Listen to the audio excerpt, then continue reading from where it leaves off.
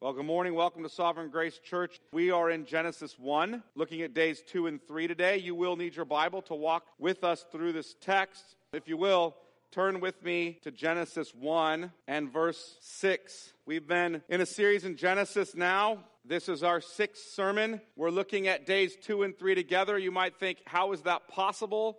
It took you 5 sermons to get through day 1. How now in the 6th sermon are you going to go through days 2 and 3?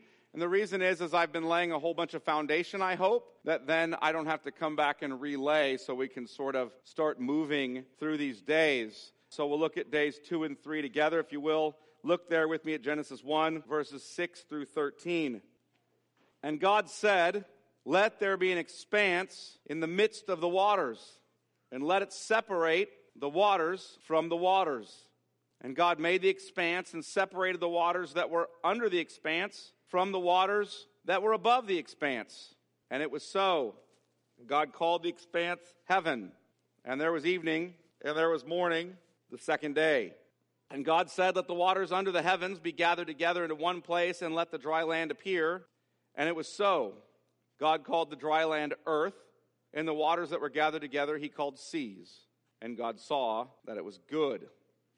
And God said, let the earth sprout vegetation, plants yielding seed, and fruit trees bearing fruit, in which is their seed, each according to its kind on the earth.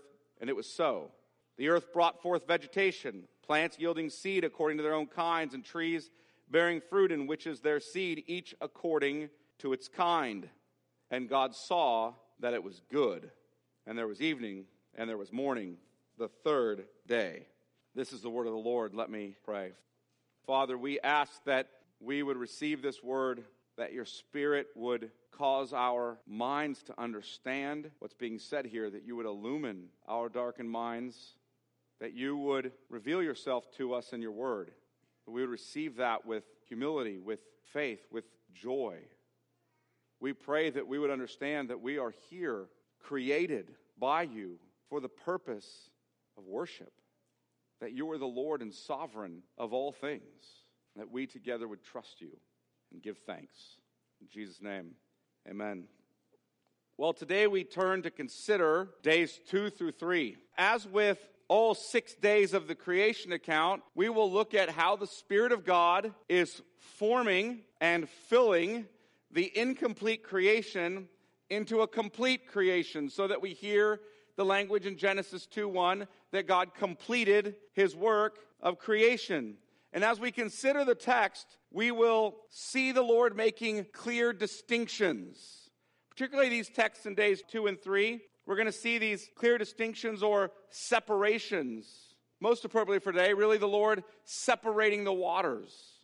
Now, in the next sermon, we'll hear about these kinds and what the Lord is doing there. But today, the separation of the waters will be our focus. And here comes a question maybe you're wondering is, why take days 2 and 3 together? Why take them together? I mean, I took day 1 on its own and then even did an aside on how long's a day. Now I'm going to take days 2 and 3 together. Why do so? Well, because Moses brings days 2 and 3 together under one category of God's work in completion, the work of forming or separating, causing well-ordered distinctions. Further, Moses brings those 2 days together under one benediction. If you remember, he says when he completes the work, it is good. God saw that it is good, or it was good. Look at Genesis 1, 6 through 10. And God said, let there be an expanse in the midst of the waters, and let it separate the waters from the waters. And God made the expanse and separated the waters that were under the expanse from the waters that were above the expanse. And it was so. And God called the expanse heaven or sky. And there was evening and there was morning the second day. But you have no benediction. You have no, and it was good. So you continue on, verse 9. And God said, let the waters under the heavens be gathered together in one place, and let the dry land appear. And it was so. God called the dry land earth, and the waters that were gathered together he called seas. And God saw that it was good. So there comes your benediction. Moses is not saying that day 2 failed to be good. That's not his point. He doesn't leave off this benedictory comment, and it was good, or God saw it was good, because he thinks day 2 wasn't really very good. That's not the point. His point is that these 2 days come together under this one, if you will, work of separating the waters. And that work of separation of the waters is incomplete until day 3. So this morning I really want to put the majority of our focus on 2 primary considerations with regard to days 2 and 3. And here's what they are. First, the waters separated and the rule of God. So we're going to talk about the separation of the waters, the fact that God divides the waters or separates them, and God's rule. Second, the waters separated and the worship of God. Now, it might seem like an odd outline for me to give you, but it's important that we keep what Moses is doing in the whole of the Pentateuch, the first 5 books of the Bible, together. He is teaching Israel about the Lord who has brought her out of Egypt in the Exodus. He's teaching Israel about God, our Creator, and about our purpose as creatures in worshiping Him. Now, as an aside, I have been somewhat personally stunned in my study over the last couple weeks by how Moses does that in accounting for the separation of the waters. So I intend to get into that a bit this morning. But let's look at our first point. The waters separated and the rule of God. The waters separated and the rule of God. Look at Genesis 1:2. The earth was without form and void, or uninhabitable. Doesn't mean it has no form whatsoever in any sense, but it's without form in the sense of being uninhabitable by creatures, and void. Doesn't mean void like there's nothing there. It means it's uninhabited. It's not yet been inhabited. And darkness was over the face of the deep. Note that language, over the face of the deep. And the Spirit of God, the wind of God, the breath of God, the ruach of God was hovering over the face of the waters. Note that language, the face of the waters. So please note those 2 emphases in the embryonic creation, or the incomplete creation, or creation before it begins to be formed and filled. The face of the deep and the face of the waters. These are really 2 parallel statements pointing to the same state, or early state of the creation. There was some kind of primordial waters covering the creation. And this state of chaos, what I mean by chaos, lack of distinction and order, this lack of distinction and order made the creation uninhabitable and uninhabited. And the Holy Spirit is present. And what's He doing? He's ordering the creation. He's beautifying it. He's enlightening it. He's making distinctions by separation and kinds, and He's adorning it, filling it with things. And in days 2 and 3, we're looking at this emphasis of really the well-ordered distinctions and boundaries that are created. There's a boundary, if you will, between the waters above and the waters below. A boundary, if you will, between the waters we call seas and the land. There are boundaries that are set, distinctions that are made. That's why we read what we do about separation in Genesis 1:6-7. So look there. And God said, "Let there be an expanse in the midst of the waters, and let it separate the waters from the waters." And God made the expanse and separated the waters that were under the expanse from the waters that were above the expanse. And it was so. And God called the expanse heaven, or sky. And there was evening and there was morning the second day. It's also why we read what we read in Genesis 1:9-10. So look there. And God said, "Let the waters under the heavens be gathered together into one place, and let the dry land appear." And it was so. God called the dry land earth, and the waters that were gathered together He called seas. And God saw that it was good. These are the separation of the waters.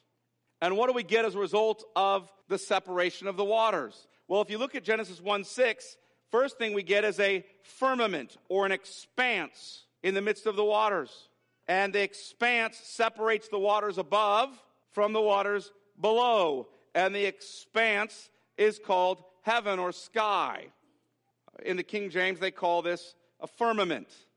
That expanse, or that firmament, distinguishes the waters below. If you think about the waters below, seas, oceans, lakes, rivers, streams, etc., from the waters above, sky, the heavens. So this really leads to 2 questions. First, really, what is an expanse?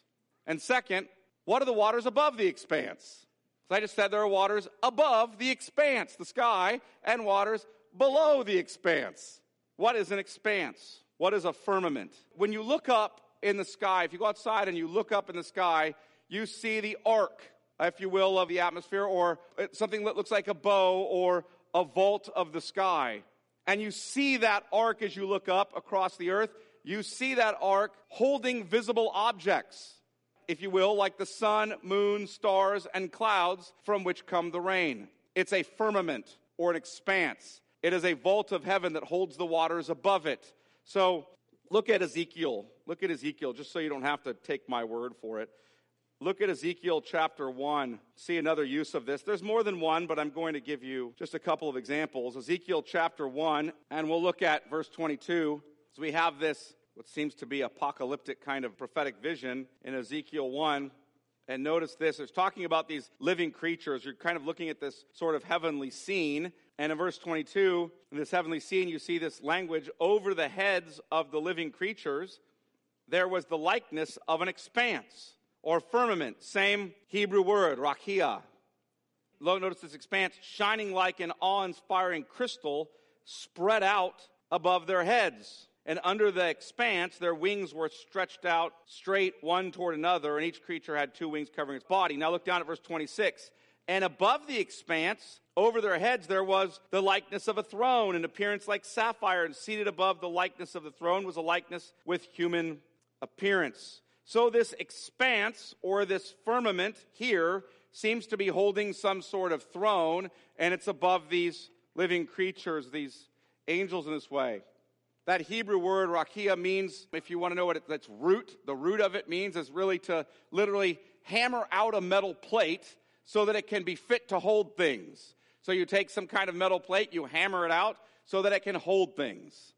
Listen to how Job uses the same language. You don't have to turn there, but Job 37:18, Job says this. When God is speaking to Job about the creation, he says, can you, like him, like God, can you, Job, like him, like God, spread out the skies, spread them out hard as a cast metal mirror?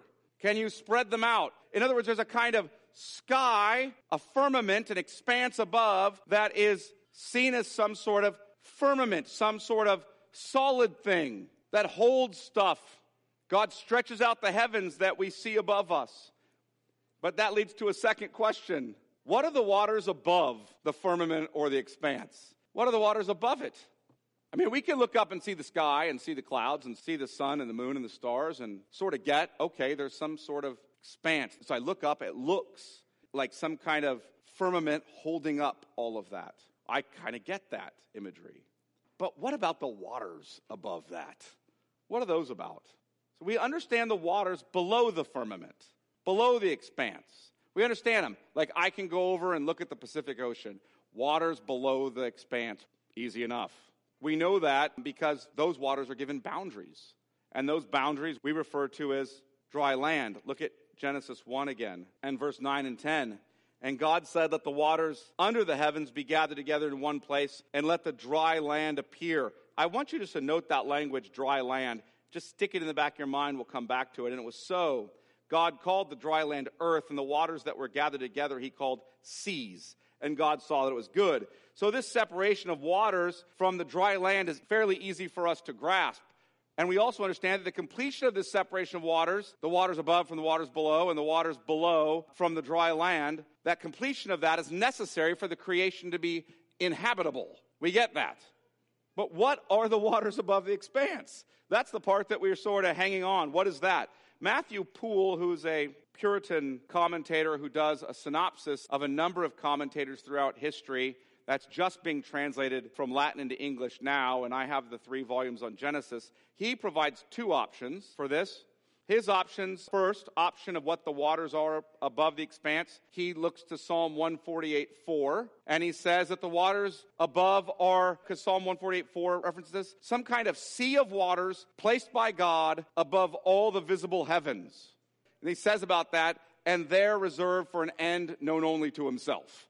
What are they? The second option that Matthew Poole gives, and by the way, he doesn't decide on one of these 2 really.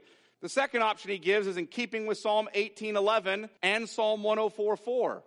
In that language, the waters above are a reference to the waters in the clouds. So in one psalm, it's the waters above are a reference to this kind of sea of waters above the heaven of heavens that God reserves for some end known only to himself. In another couple of psalms, it's a reference to the waters in the clouds. Thomas Aquinas actually provides a third option.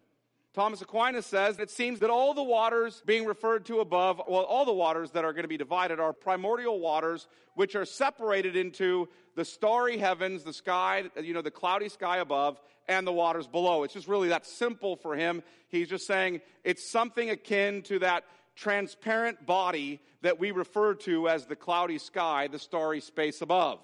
Something akin to that. But which position is correct of those three? This might dissatisfy you. I don't know. I don't have a clue. The good news is that neither do some of the brightest minds of the church. Men like Augustine and Aquinas, if you're going to pick a couple of titanic thinkers in the history of the church, you don't get much more significant than Aquinas and Augustine. Listen to what Aquinas, quoting Augustine, says. I answer with Augustine that these words of Scripture have more authority than the most exalted human intellect. Hence, whatever these waters are, and whatever their mode of existence, we cannot for a moment doubt that they are there. As to the nature of these waters, all are not agreed. That's the money answer right there. That is it. That they are there, we know from Scripture. What their nature is, all are not agreed. Can you cope with that?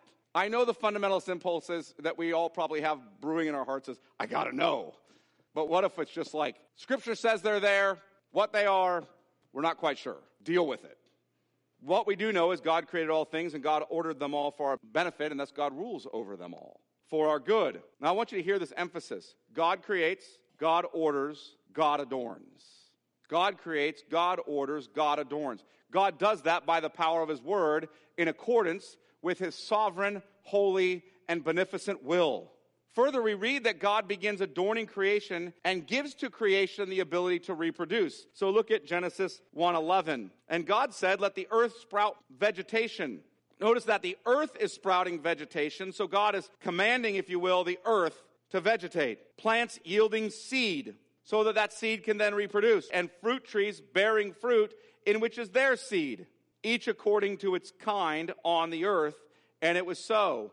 The earth brought forth vegetation, plants yielding seed according to their own kinds, and trees bearing fruit, in which is their seed, each according to its kind. And God saw that it was good, and there was evening and there was morning, the third day. God created all things, and even those things which reproduce do so because God has created them with the ability to do so. Now, we'll consider God adorning the earth with kinds and animals, etc., in the coming weeks. For now, we just need to embrace the truth that God created and God rules. Now, you may not know this, but there's a polemic built into Genesis against the ancient Near Eastern gods. There's a polemic here. Frankly, there's not just a polemic against the ancient Near Eastern gods, but a polemic against naturalism built in that I'm not going to deal with today. I'll deal with it at a later date. But for a brief moment, I want to consider the polemic against the ancient Near Eastern gods. When I say the ancient Near Eastern gods, I'll name a few just to give some examples. The Sumerians, the Egyptians, from which Israel is coming out, and those who worship Baal. Baal is worshipped by the Ugaritic-speaking peoples in northern Syria. All three of those ancient Near Eastern peoples imputed the creation story to creaturely gods. What do I mean by creaturely gods? These are gods who have their own needs and wants and desires. And they tend to war with each other and create things for their own end, for their good, because somehow they're improved by them. They have needs. These creaturely gods are involved in creation in a variety of ways. For the Sumerians, it was Anu, the sky god, and Enlil, the god of the atmosphere, who ruled the heavens. So there was a sky god and a god of the atmosphere who ruled the heavens. For the Ugaritic peoples, like I said, in northern Syria, it was Baal who rode on the clouds. By the way, that's why you hear things like, God is coming with the clouds. It's a polemic. Baal's riding on nothing because he is no thing. According to the Egyptian Memphite doctrine, the creator Ptah uses the primordial waters, and the primordial waters, by the way, are also a god called Nun, as the material of the creation. So essentially, he takes another god, the creator god for them, takes another god, the primordial waters, and he uses them as material of creation. For the Mesopotamians, To give another example, according to Enuma Elish, which you can read, the chaotic waters are the source of life, and they are composed of three gods, Apsu, Tiamat, and Mumu. Not like, the kind of dress a woman wears around the house, a muumuu. Not like that. But anyway, so you guys know what I'm saying. And the creation comes out of these gods, particularly as the god Tiamat is slain, or the god of the waters is slain. And Moses is saying this, that God needed no lower creaturely gods to create. He didn't need them. God is not confused with his creation like these idols. He spoke, and it came to be. And God has rule over the seas and the rivers and the land. These created things are not autonomous deities. Rather, this is the creation of God over which he is sovereign. He created them. He established their function. He rules over them. The same is true with the vegetation with which God adorns the earth. God commands the earth to sprout forth vegetation according to its kind and to reproduce. The ancient Near Eastern gods would have had their gods participating in some sort of fertility activities, I'll say it that way, to cause vegetation to come from the ground. So you would have these actual kind of fertility cults that would participate in fertility behaviors, I'll say it that, as worship, so that the earth would sprout forth vegetation. But note that the earth produces and reproduces at the command, really the creative command of God, not because of some sexual act or battle between the gods. He adorned the creation without some idolatrous fertility practice of false gods. God spoke, and all things came to be, and thus God rules the creation. Let all the earth fear the Lord. Let all the inhabitants of the world stand in awe of him. For he spoke, and it came to be. He commanded, and it stood firm. Now, with that table set, I want to deal with how the separation of the waters have bearing on our worship. How do they have bearing on our worship? And that's our second major point. The waters separated in the worship of God. I've contended throughout the series so far in Genesis that we're being taught about God and our own purpose as his image bearers, which we'll get into in the future, and that our purpose is to worship him. It's why we were made. We're made for the seventh day, for the Sabbath, to worship God, to dwell with him, to be his people. So here's a question I have for you, or what does the separation of the waters have to do with that? Well, this might not be right on the surface of the text, but it's inferred from the whole of the Pentateuch, this 5-book scroll that Moses composed. What do I mean? Well, I want to contend we're being taught two truths about worship. First, we were created to dwell with the Lord on a well-watered mountain. Did you hear that? We were created to dwell with the Lord on a well-watered mountain, a temple. And second, in the face of our fall into sin, the Lord has redeemed us to dwell with him on a well-watered mountain. You guys follow that so far? Created for that purpose, we sinned, God redeemed us to that purpose. Now I'm indebted to Dr. Michael Morales for his help on this, as I've read a book that he wrote on this in specific, which was quite helpful. But I want to look at our first major point, dwelling with the Lord on a well-watered mountain. At the beginning of Genesis, the whole of creation is under a watery ordeal. Everything's covered with these primordial waters, making them uninhabited and uninhabitable. And God's Spirit is there, God's wind is there, God's breath is there, blowing on the waters and separating the waters so that life might come to be. So that when the waters are separated, you start to see life sprouting forth on the earth. That's an important concept. And I want you to remember how I told you to note the phrase dry land. The waters were separated and the seas were separated from the dry land. It's time to bring that back to mind. The emphasis on the third day is on dry land in opposition to being covered by waters. And when the waters are separated, then dry land appears and we see vegetation or adornment begin. And we see a mountain that emerges for the purpose of dwelling with God. And you say, where does that mountain emerge? What are you talking about? That's not in the text. Well, in Genesis 2, we read about the Garden of Eden. Adam and Eve dwell with God on a mountain called Eden. How do we know that Eden is a mountain? Because Ezekiel 28, 13 through 14 tells us that Eden is a mountain. It's a mountain called Eden. If you want to look that up, Ezekiel 28, 13 through 14, it's right there. That there's a mountain that's come up in the dry land called Eden that has a garden. It's no longer under the waters, and Adam and Eve are to dwell on that mountain with God and to worship him. And that garden is well watered by these rivers that have been gathered up, given boundaries that come and water that mountain, that garden. So you have this lush, beautiful mountain garden temple. And you hear these phrases, there's onyx there and there's gold there. You guys remember that? It's this beautiful place. That garden is watered by rivers that flow into it and give it life. It's a beautiful, lush, well-watered garden mountain temple on which Adam and Eve dwell with God. Now, I'll deal with that more in Genesis 2, but I just want you to note the pattern. Out of a watery ordeal, in Genesis 1-2, God separates the waters by his breath, by his spirit, by wind, if you will, the spirit, that word means. And dry land emerges with a beautifully adorned, well-watered mountain where man dwells with God in the light of day. That watery ordeal is gathered up, and the waters that come forth in the rivers water the whole area, giving them beauty and life, and man ascends that mountain to worship God in his presence. That's the pattern set here in Genesis 1 and 2. It's a pattern that's set. Look at Psalm 104. I want you to see this there.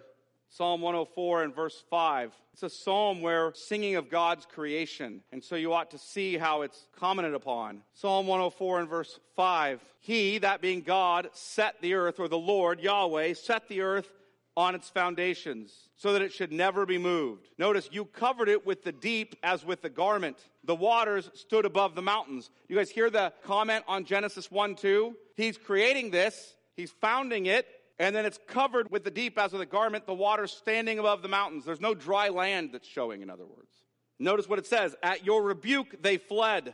At the sound of your thunder, they took to flight. In other words, they separated. The mountains rose. The valleys sank down to the place you appointed for them. You set a boundary that they may not pass, so they might not again cover the earth. So the mountains come out from this watery ordeal. The dry land comes. Now look at 104:10. You make springs gush forth in the valleys. Notice that the waters will no longer cover or conceal life, but now the waters will give life. They're gathered together to give it, not conceal it. You make springs gush forth in the valleys. By the way, the river you hear mentioned in Hebrew in Genesis 2, Pishon, means to gush forth. You make springs gush forth in the valleys. They flow between the hills. They give drink to every beast of the field. The wild donkeys quench their thirst. Beside them the birds of the heavens dwell. They sing among their branches. From your lofty abode you water the mountains. The earth is satisfied with the fruit of your work. You cause the grass to grow for the livestock. You hear the adorning that we hear when God commands the vegetation to come forth. You cause the grass to grow for the livestock and plants for man to cultivate, that he may bring forth food from the earth, and wine to gladden the heart of man, oil to make his face shine, and bread to strengthen man's heart. The trees of the Lord are watered abundantly, the cedars of Lebanon that he planted. In them the birds build their nests. The stork has her home in the fir trees. The high mountains are for the wild goats. The rocks are a refuge for the rock badgers. In other words, the waters no longer conceal life, but give life. That's true in Psalm 46 as well. Jordan read from a part of that. But if you remember in Psalm 46, the waters are covering the earth in this kind of torrential judgment, if you will. And then all of a sudden, you read in Psalm 46 a change. And you hear this language. There was a river that made glad the city of God. God gathered them up and made glad his city. This is the pattern from watery ordeal that conceals life, that makes the earth uninhabitable and uninhabited, to the separation of waters by the Spirit of God, bringing dry land and a well-watered and beautifully adorned mountain where man dwells with the Lord. That's the pattern. But here's the problem. We sinned against God.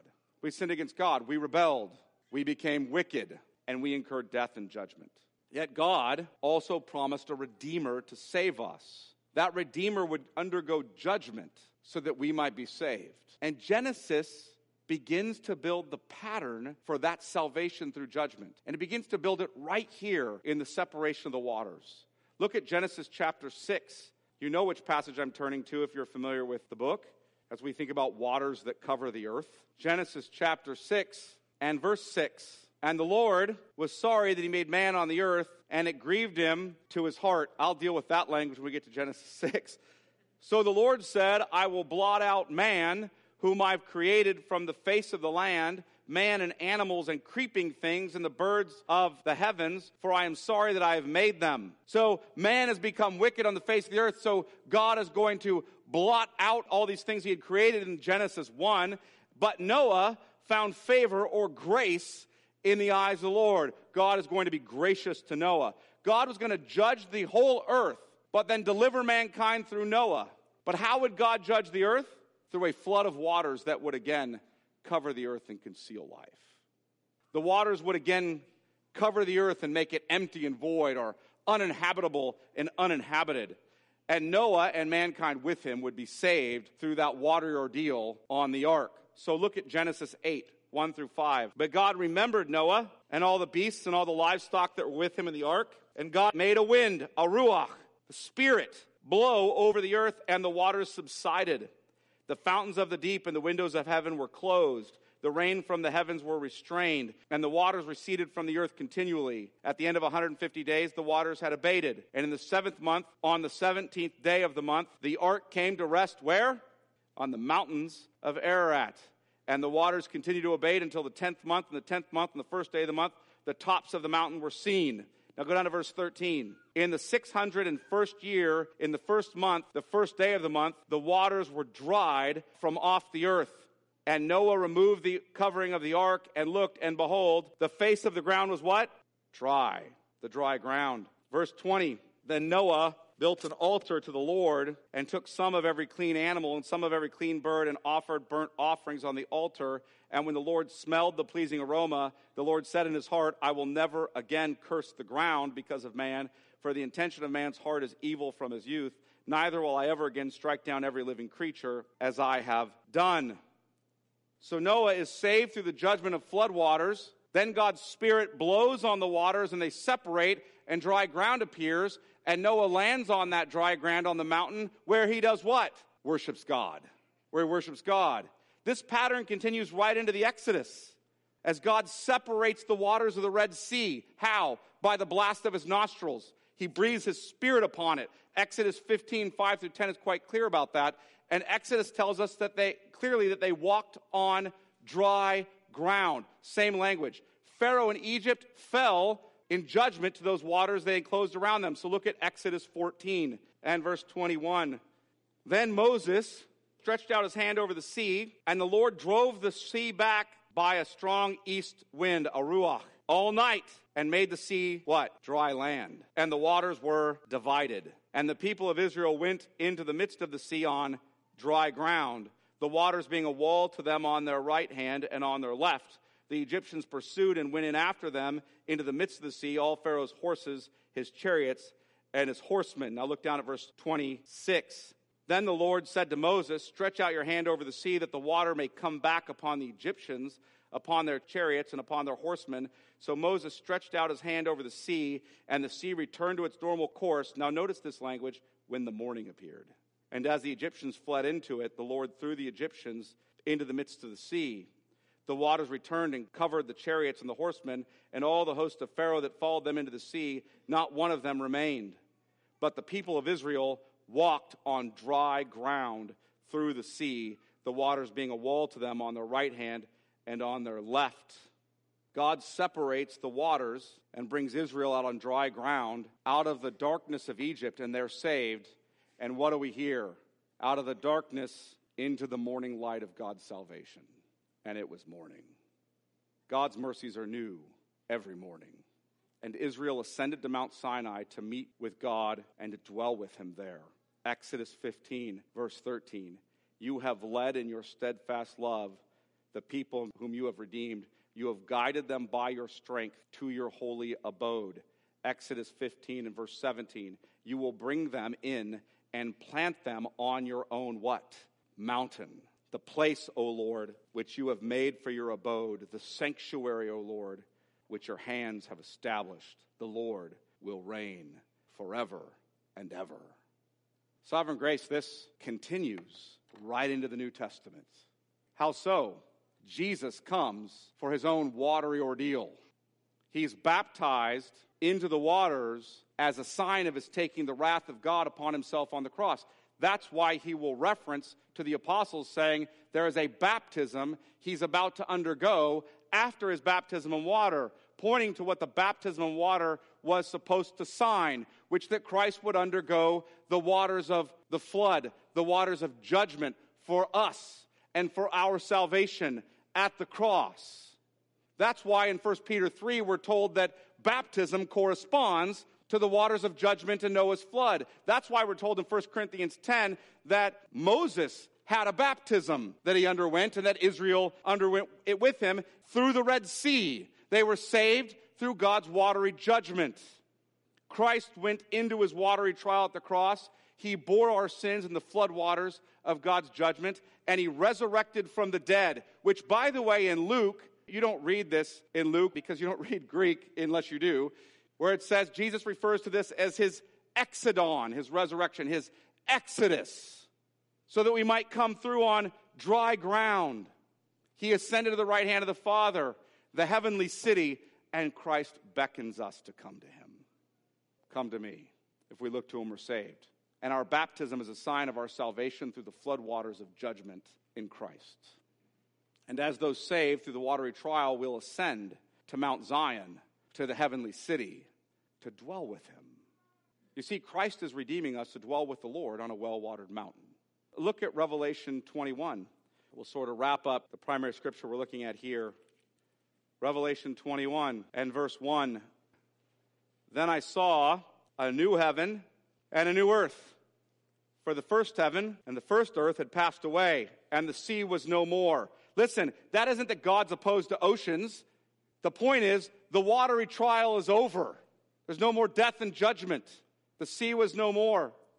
And I saw the holy city, New Jerusalem, coming down out of heaven from God, prepared as a bride adorned for her husband. And I heard a loud voice from the throne saying, Behold, the dwelling place of God is with man. He will dwell with them, and they will be his people, and God himself will be with them as their God. He will wipe away every tear from their eyes, and death shall be no more. Neither shall there be mourning, nor crying, nor pain anymore, for the former things have passed away. And he was seated on the throne, said, Behold, I am making all things new. Also he said, Write this down, for these words are trustworthy and true. We go on to read about this city, and when we see the city, it's translucent with gold and bdellium and onyx and all the things we see in the garden, and we even see a river there. And there's no need for a temple, for the Lamb of God is its temple, or nor light. Look at Revelation 22. Then the angel showed me the river of the water of life, bright as crystal, flowing from the throne of God and of the Lamb, through the middle of the street of the city. Also on either side of the river, the tree of life from the Garden of Eden, remember? With its 12 kinds of fruit, yielding its fruit each month. The leaves of the trees were for the healing of the nations. No longer will there be anything accursed, but the throne of God and of the Lamb will be in it, and his servants will worship him. They will see his face, and his name will be on their foreheads. And night, notice this, night will be no more. There is no more sea, no more watery trial. There is no more night, nor darkness. They will need no light of lamp or sun, for the Lord God will be their light, and they will reign forever and ever. Do you see it, Sovereign Grace? We're created for worship. We sinned, but Jesus saved us to dwell with him and to worship him. It's such good news. It's why we gather every Lord's Day. It's why we come together, because we come together as Christ's people to dwell with the Lord. Yes, dwelling with God in the new heavens and the new earth is not yet ours in consummation. But if anyone is in Christ, behold, he is a new creation. He is seated with Christ in heavenly places. That's why the author of Hebrews tells us, but you have come to Mount Zion and to the city of the living God, the heavenly Jerusalem, and to innumerable angels in festal gathering, and to the assembly of the firstborn who are enrolled in heaven, and to God, the judge of all, and to the spirits of the righteous made perfect, and to Jesus, the mediator of a new covenant, and to the sprinkled blood that speaks a better word than the blood of Abel. Therefore, let us be grateful for receiving a kingdom that cannot be shaken, and thus let us offer acceptable worship with reverence and awe, for our God is a consuming fire. This is why we gather to worship every Lord's Day. We gather in thanksgiving for receiving a kingdom by grace in Christ through faith, and to offer acceptable worship. We come knowing that Christ is present with us as his word is read and preached and sung and prayed and seen in the sacraments of baptism and the Lord's Supper. I don't know if you think about that enough. Christ is present here, and he is speaking to us in his word as his appointed ministers proclaim that word. We're gathered together in his presence. That's not something you can do over live stream. That can't be somehow manufactured virtually. Christ walks among his churches and he's present with us in a peculiar manner in corporate worship. So we gather.